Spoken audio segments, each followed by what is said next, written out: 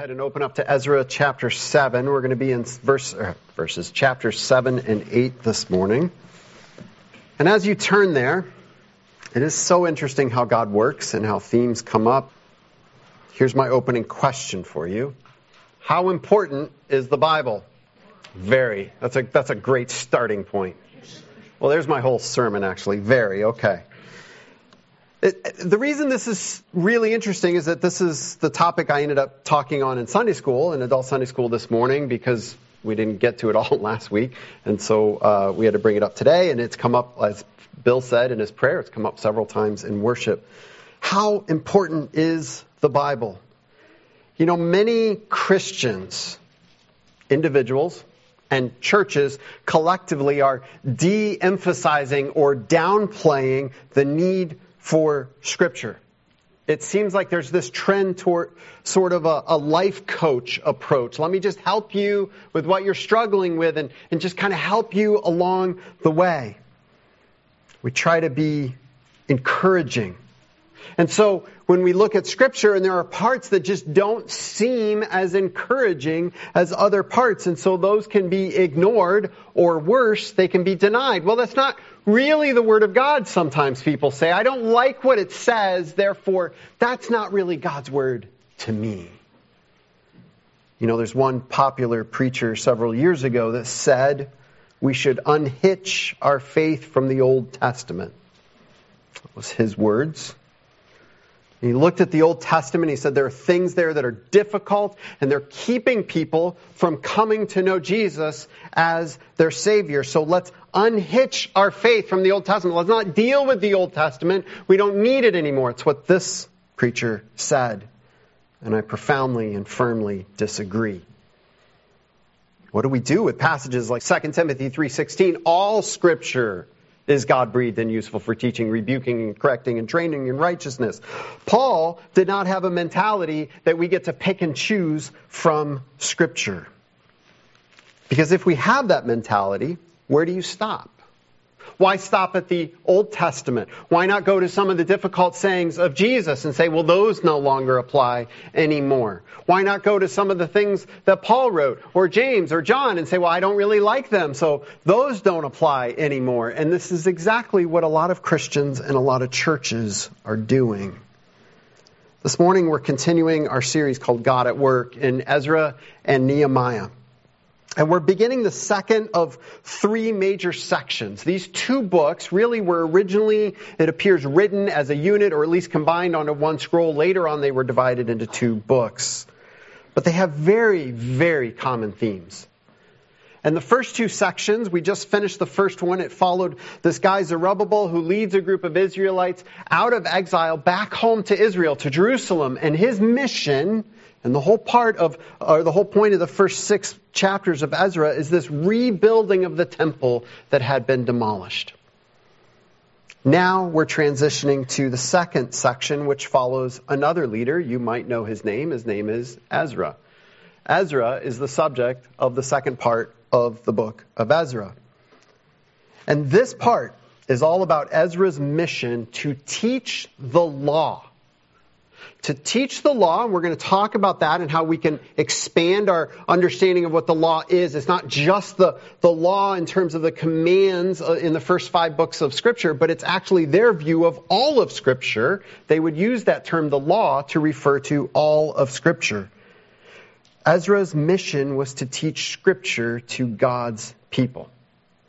And I want to put an idea in your head. It's a quote that I found in my studying, and I think it's very, very helpful.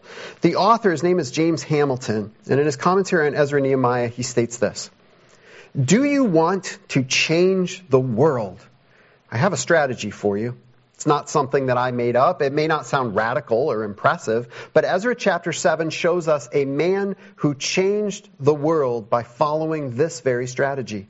The most effective thing you can do to change the world is to study the Bible, do the Bible, and teach the Bible. And if I could humbly add one more phrase onto there that I think was assumed but too often gets rejected, it is start by believing the Bible. So often Christians come to Scripture and say, well, do I believe that that's true? And then we mess up everything else. But study the Bible, do the Bible, teach the Bible. So this morning I want to look at how God is at work through His Word in the life of Ezra. And we're just going to begin this account, and we'll pick it up over the next week or two as we finish the book of Ezra and move into Nehemiah. So we need to start with how Ezra is being prepared by God's Word. God begins His work by preparing His people through the Word of God.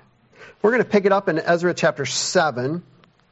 And I just want to read the first three words here. You know you're in for a long sermon when we go 3 words at a time. After these things. All right. Ezra is so very helpful here. After these things.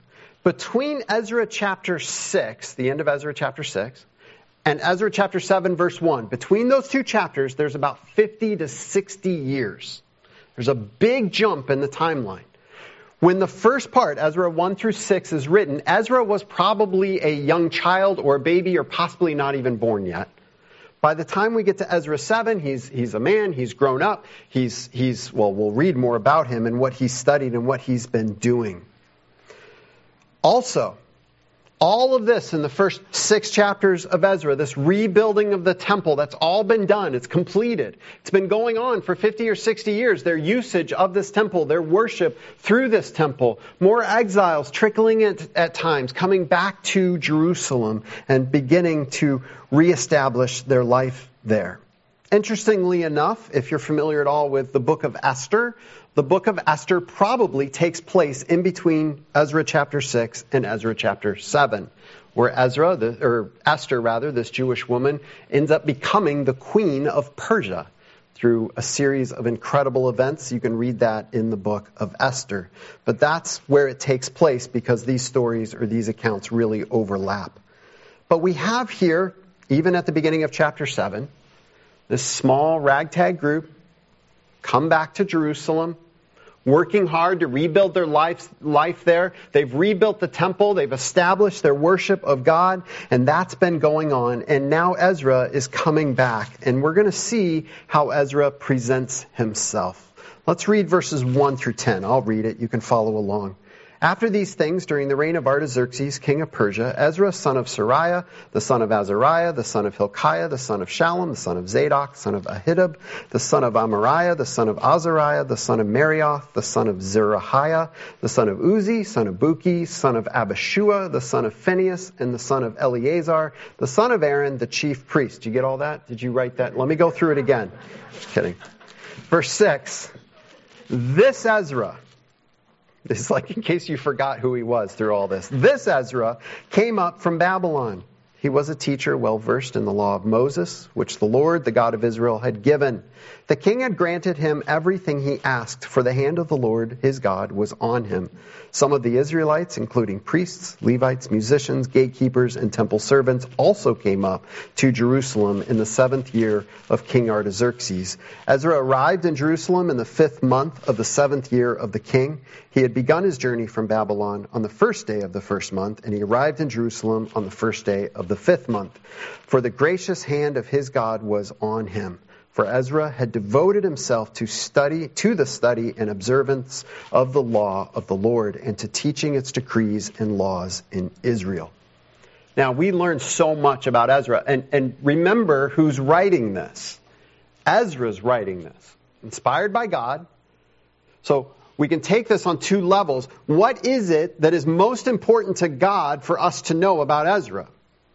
But we can equally, I believe, look at this and say, what is Ezra? What does he consider important for others to know about himself? And first he starts with his lineage. I won't go back and read all those names again. Please don't make me.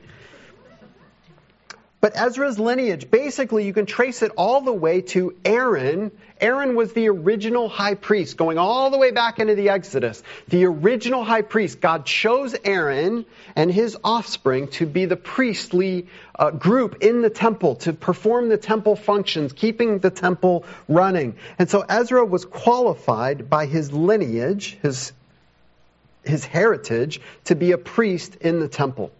Now, Ezra could have stopped there. He could have stopped and just say, hey, see, I'm really important because look at the family I come from. Look at my background. You need to listen to me because of this. But what's interesting is he quickly moves on from his lineage to something else. Look at verse 6. This Ezra came up from Babylon. He was a teacher well versed in the law of Moses, which the Lord, the God of Israel, had given. Well versed in the law of Moses, which the Lord God of Israel had given. In fact, skip down to verse 10. For Ezra had devoted himself to the study and observance of the law of the Lord and to teaching its decrees and laws in Israel. Ezra wants us to know, and God wants us to know about Ezra, that the single most important thing about him is that he is saturated with the Word of God. He has spent his life studying and teaching the Word of God. His passion in all things is to teach others the Word of God. And that's the theme of this second section of the Ezra and Nehemiah history. They started with the importance of the temple and getting that going. Now we've moved into the importance of God's law. Ezra goes back to Israel to teach people the law of the Lord. Now, what exactly is he talking about? There are two ways that the law is used in Scripture. The first, I think, is more obvious. It's the law of Moses. If you've read through Exodus, Leviticus, Deuteronomy, you know you get to those sections. Here's what to do if you find a spot in your house. Here's how we should worship the Lord. Here's how to set up the tabernacle. There, do this, don't do this. You might be most familiar with the Ten Commandments. This is what the Lord says. This is His law to His people. And absolutely, that is the law. The Israelites would also use the word the law to refer to all of the first 5 books of the Old Testament, the Pentateuch, which is where the law is contained. Genesis, Exodus, Leviticus, Numbers, and Deuteronomy. That was the law. And so that's part of referring to the law. Now, think about how this is so important to God's people.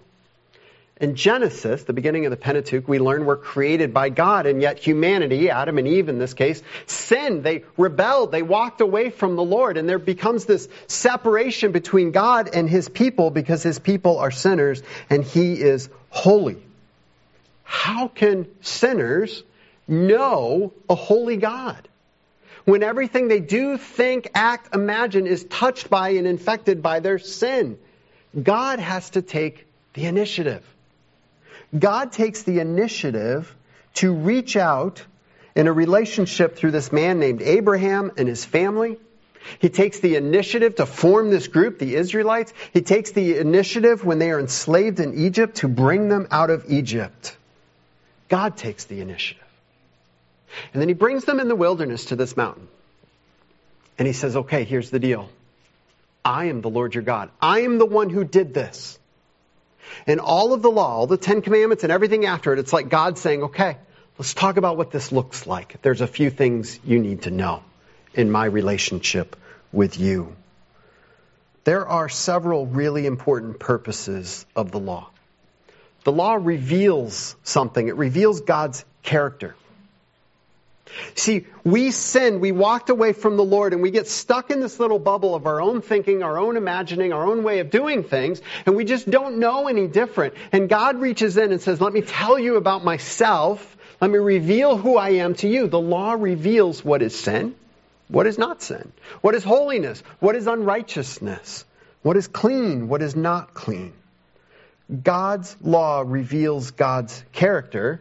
And as a corollary to that, it reveals our own hearts, that we are sinners in desperate need of salvation. God's law reveals the price to pay for sin. Maybe you've read through the law at various times, and you get to those portions. They talk about animal sacrifices. And it's if you do this, then you need to bring this animal. And if you're this wealthy or this poor, you do this animal or this animal. And you have to break it in this way or kill it in this way. And the blood needs to pour out. And you're just reading these passages going, ugh. And that's good. It's good to read those passages and go, this is disgusting. Do you know why it's disgusting? Because our sin is disgusting. And the payment for sin is life. Life has to be given to pay for sin. Blood has to be spilt to pay for sin. And we would never have understood that if it wasn't for the law of God. God's law also reveals God's purposes. God comes to his people and he says, you are to be different. They are to represent God in this world. They would have no concept how to live differently from the groups around them if God hadn't come to them in grace and said, this is how you are to live. God's law is an act of grace. One other important aspect of God's law is that it restrains sin. God's law restrains sin.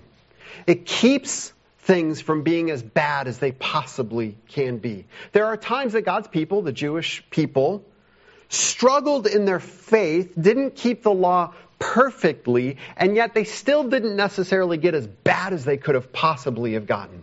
Because there was this restraining effect through the law of God. The reason I'm telling you all this is that I think as modern day Christians, we developed this idea that Old Testament law good, grace and faith in Jesus, Old Testament law bad, grace and faith in Jesus Christ good. And that's not the way they looked at it. They looked at the law and saw incredible grace. How would they have known this God who loves them if he hadn't revealed himself through the law? How would they know about sin and righteousness? How would they know how they should live? In Psalm 119, David writes this poem.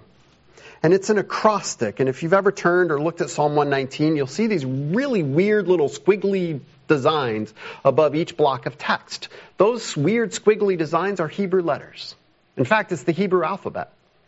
Some Bibles put it in, some don't. But what David is doing is he's taken the Hebrew alphabet. I'll use the English alphabet because I don't know the Hebrew alphabet. And he starts with A. All of God's word is beautiful. So he starts his section of the poem with that letter. B, behold the work of the Lord. So he writes a poem. He's just so overcome with the beauty of God's law that he writes this amazing poem. And it is the single longest chapter in all of Scripture. And I just want to show you Psalm 119, verses 13 to 16. It was just one place we could go to. And he writes this, with my lips I recount all the laws that come from your mouth. I rejoice in following your statutes as one rejoices in great riches. I meditate on your precepts and consider your ways. I delight in your decrees. I will not neglect your word. Does David have a picture that law is bad and oppressive and wrong? No, David says this is beautiful. My kids come to me all the time when I say, guys, look, this is a rule in our house. And they come to me and say, Father, I just love the rules you give us.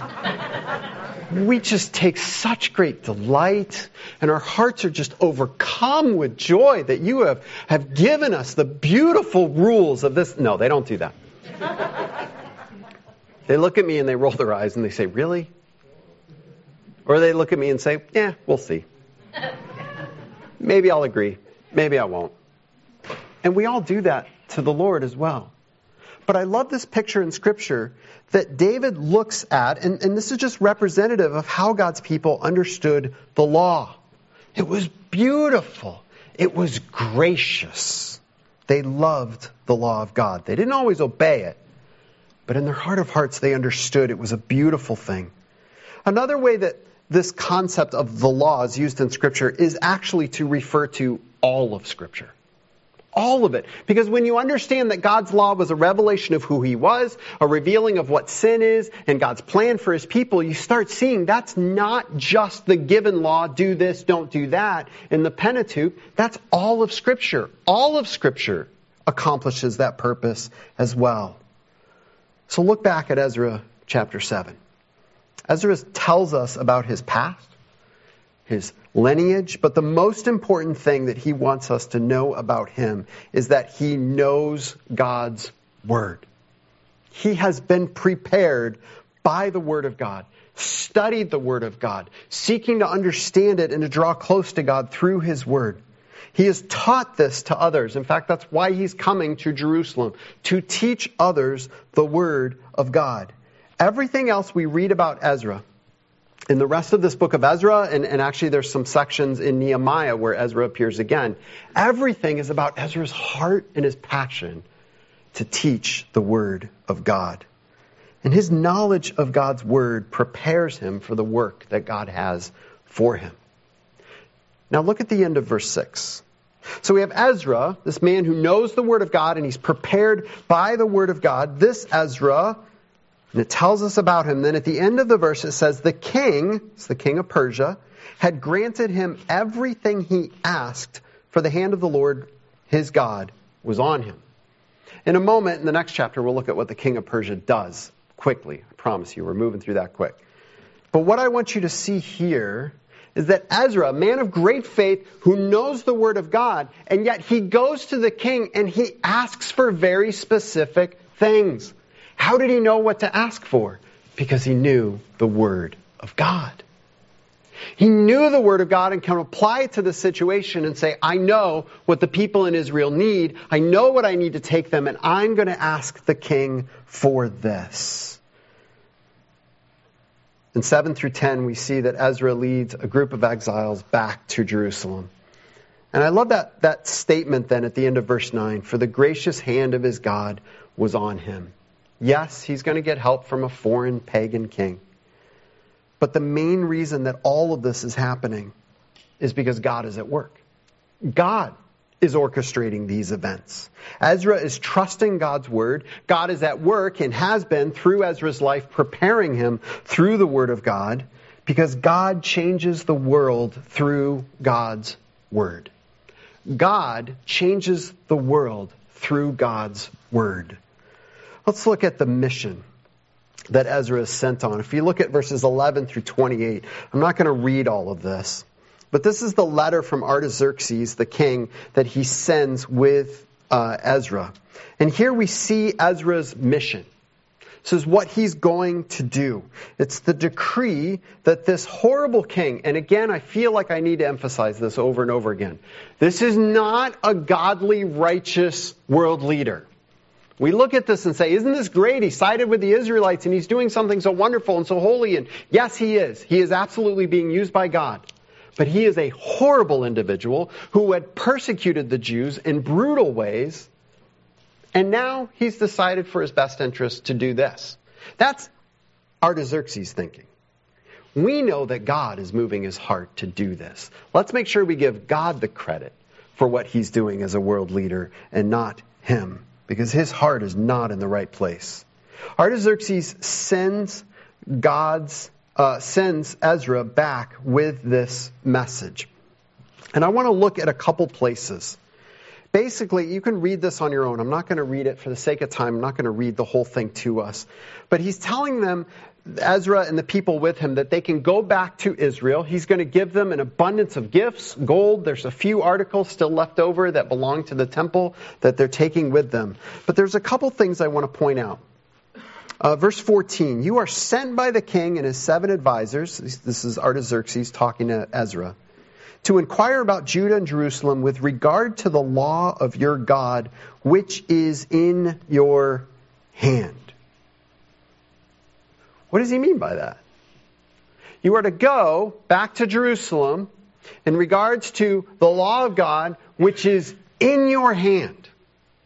I believe what we're learning here is that Ezra is literally taking a copy of God's Word back to Jerusalem. It's very possible that all copies of the Word of God had been lost in Jerusalem, that they haven't actually had the text of the Word of God. And Ezra is going back and saying they need this, they need somebody to teach them, they need somebody to proclaim this to them. And this is his mission. And the Artaxerxes understands and sends Ezra with this copy of the Old Testament law. This is the whole theme of this second section in the books of Ezra and Nehemiah. And the theme of the second part of this sermon series. God works through God's Word. The importance of God's Word in the work of God cannot possibly be overstated. Ezra uproots his life, leaves what appears to be a rather comfortable life. It appears he's pretty high up in the court, that he can go to Artaxerxes and present these things. He leaves that behind so that he can go and teach this returned group of exiles the Word of God. Do we have that kind of view of the Word of God? That is so important and so necessary. And we look at people and say, you know what they need? They need to know God through God's Word. Why does he do this? Because Ezra knows. He believes in the core of his being, God works through God's Word. Let's look briefly at chapter 8 now. The letter goes on through the end of chapter 7. Ezra gives God praise at the end of chapter 7, verses 27 through 28. He recognizes and thanks the Lord for his favor. And now he gets ready to put these things in motion. And I just want to point out how obedient Ezra is to the Word of God. Now, chapter 8 begins with a record of those who went back with him. It is a much longer list of names than what I read earlier, and I'm not going to read it to you. But you can read it there in Ezra chapter 8, verses 1 through 14. It lists all the people and their family groups that go back with him. I do want to pick it up in 21 to 23. And right before this, Ezra tells us that he looked at this group of returnees and he sees that there are no other priests among them. He's going to teach the Word of God and he knows he's going to need help.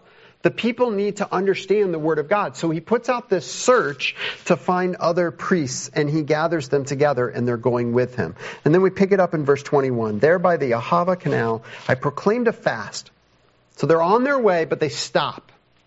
And he proclaims a fast, so that we might humble ourselves before our God and ask him for a safe journey for us and our children with all of our possessions. All these people are uprooting their life. They've got everything they own with them. They've got their children with them. But there's more. He says, I was ashamed to ask the king for soldiers and horsemen to protect us from the enemies on the road, because we had told the king, the gracious hand of our God is on everyone who looks to him. But his great anger is against all who forsake him. So we fasted and petitioned our God about this, and he answered our prayer. In the next couple verses 24 to 27, he lists the amount of gold that they have with them, and it is an amazing sum. These people, with no protection from the king, no soldiers, were carrying a treasure with them. And the road was filled with thieves, people that would attack wanderers and travelers along their way to steal what they had. And it's interesting that Ezra tells us he did not ask the king for soldiers. He was trusting the Lord. What's interesting about that is if we fast forward to Nehemiah also goes back to Jerusalem, also is taking a bunch of treasures with him, but he does take soldiers from the king. The reason I'm pointing this out to you is that we need to understand that different people have different convictions and will put their faith in actions at times in different ways. For Ezra, it was trusting God to not have the soldiers with him. For Nehemiah, it was trusting God to have the soldiers with him. Different leaders are faithful to God at times in different ways, but they are both acting out of faith. And then look down at Ezra chapter 8, verse 31. On the 12th day of the first month, we set out from the Ahava Canal to go to Jerusalem. The hand of our God was on us, and he protected us from enemies and bandits along the way. So we arrived in Jerusalem, where we rested 3 days. Ezra said we made it. We made it safely.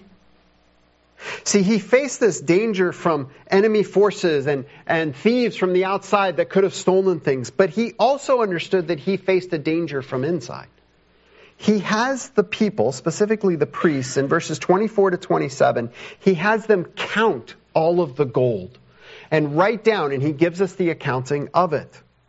He tells them in 28 to 30 to guard it because they're going to count it again when they arrive. In verses 33 to 34, after they arrive, they count it again, and everything is accounted for. And I know this is one of those sections you just kind of like your eyes might glaze over. Like, I don't really care.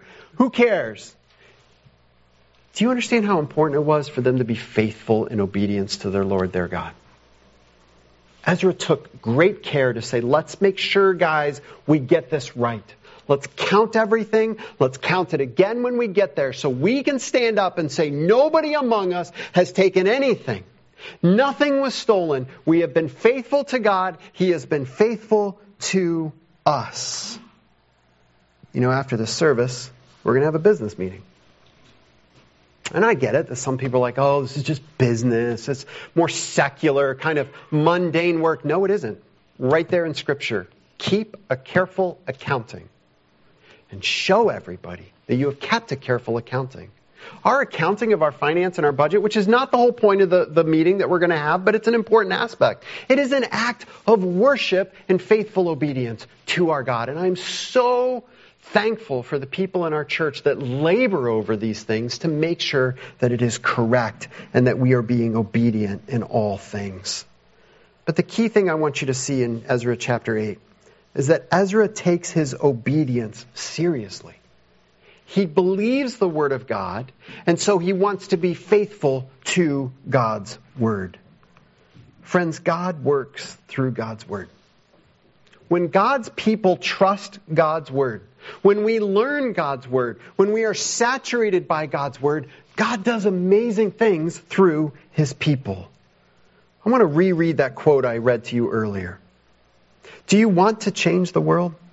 I have a strategy for you. It's not something that I made up. It may not sound radical or impressive, but Ezra chapter 7, and I would add chapter 8, shows us a man who changed the world by doing this very strategy. The most effective thing you can do to change the world is to study the Bible, do the Bible, and trust the Bible. This word that Ezra knew so well, and he believed in and he trusted and he was obedient to, this word would proclaim that God would send a Messiah. That He would send one who would come to be God's representative. That He would send one who would be the perfect sacrifice to pay for their sins. He would be the ultimate fulfillment of the law. The ultimate fulfillment of the prophecies. The ultimate fulfillment of God's wisdom. All of this would come together in the Messiah, Jesus Christ. And it's God's Word that tells us that Messiah, God's Son, died on the cross in our place to pay the price for our sins. We're going to celebrate this, remember this, reflect on this in a moment through communion. It is God's Word that reveals these important truths to us, and that we can be saved through His Son, Jesus Christ. Friends, the number one thing that you need in your relationship with God, you need His Word. Know Him. The number one thing your family needs is the Word of God. The number one thing this world needs is the Word of God that changes things and changes the world and brings people to salvation through Jesus Christ. And I praise God that God's Word is still at work today. I wouldn't be able to stand up here and do this. It would just be empty motions or just keeping people happy if I didn't think that God's Word was powerful. It's why we look at books that a lot of people would want to ignore, a book like Ezra, to say because God's Word is powerful and it is at work. And we will dig into it together. God's Word can still be at work in your life today. Don't neglect it. Don't overlook it. Don't ever set it aside and think it just doesn't matter. God's Word is powerful, and God is powerfully at work through His Word. Let us pray. Heavenly Father, You are so good to us. You have graciously given us in Your Word everything we need to know about You. We who are sinners, rebels against You, who walked away from You, You reached out and said, hey, I want you to know who I am. And God, we don't always like what we see there. We don't always like what it teaches us about You. We certainly don't always like what it teaches us about us. But we need it. Because we need You and we need Your work in our lives, in our churches, and in our world. And You work through Your Word in so many powerful ways. And I pray, Father, that as a church we would continue to be rooted in Your Word as one of our core values states. That You would drive us more so into Your Word to sink our roots down deep and to draw up our identity and our beliefs and our actions from Your Word. I pray that as we go into a business meeting after this service, May it be done in accordance with your word, in response to your word. May we be celebrating your faithfulness to us as you have proclaimed to us through your word. And God, as we turn now to a time of communion, I pray that you would challenge us to look again at the incredible truth from your word, that we are to come together to do this in remembrance of Jesus Christ,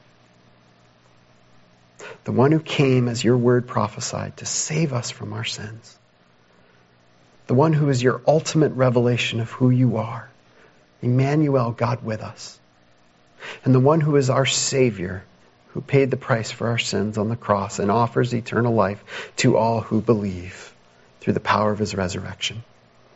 We pray all this in his name. Amen.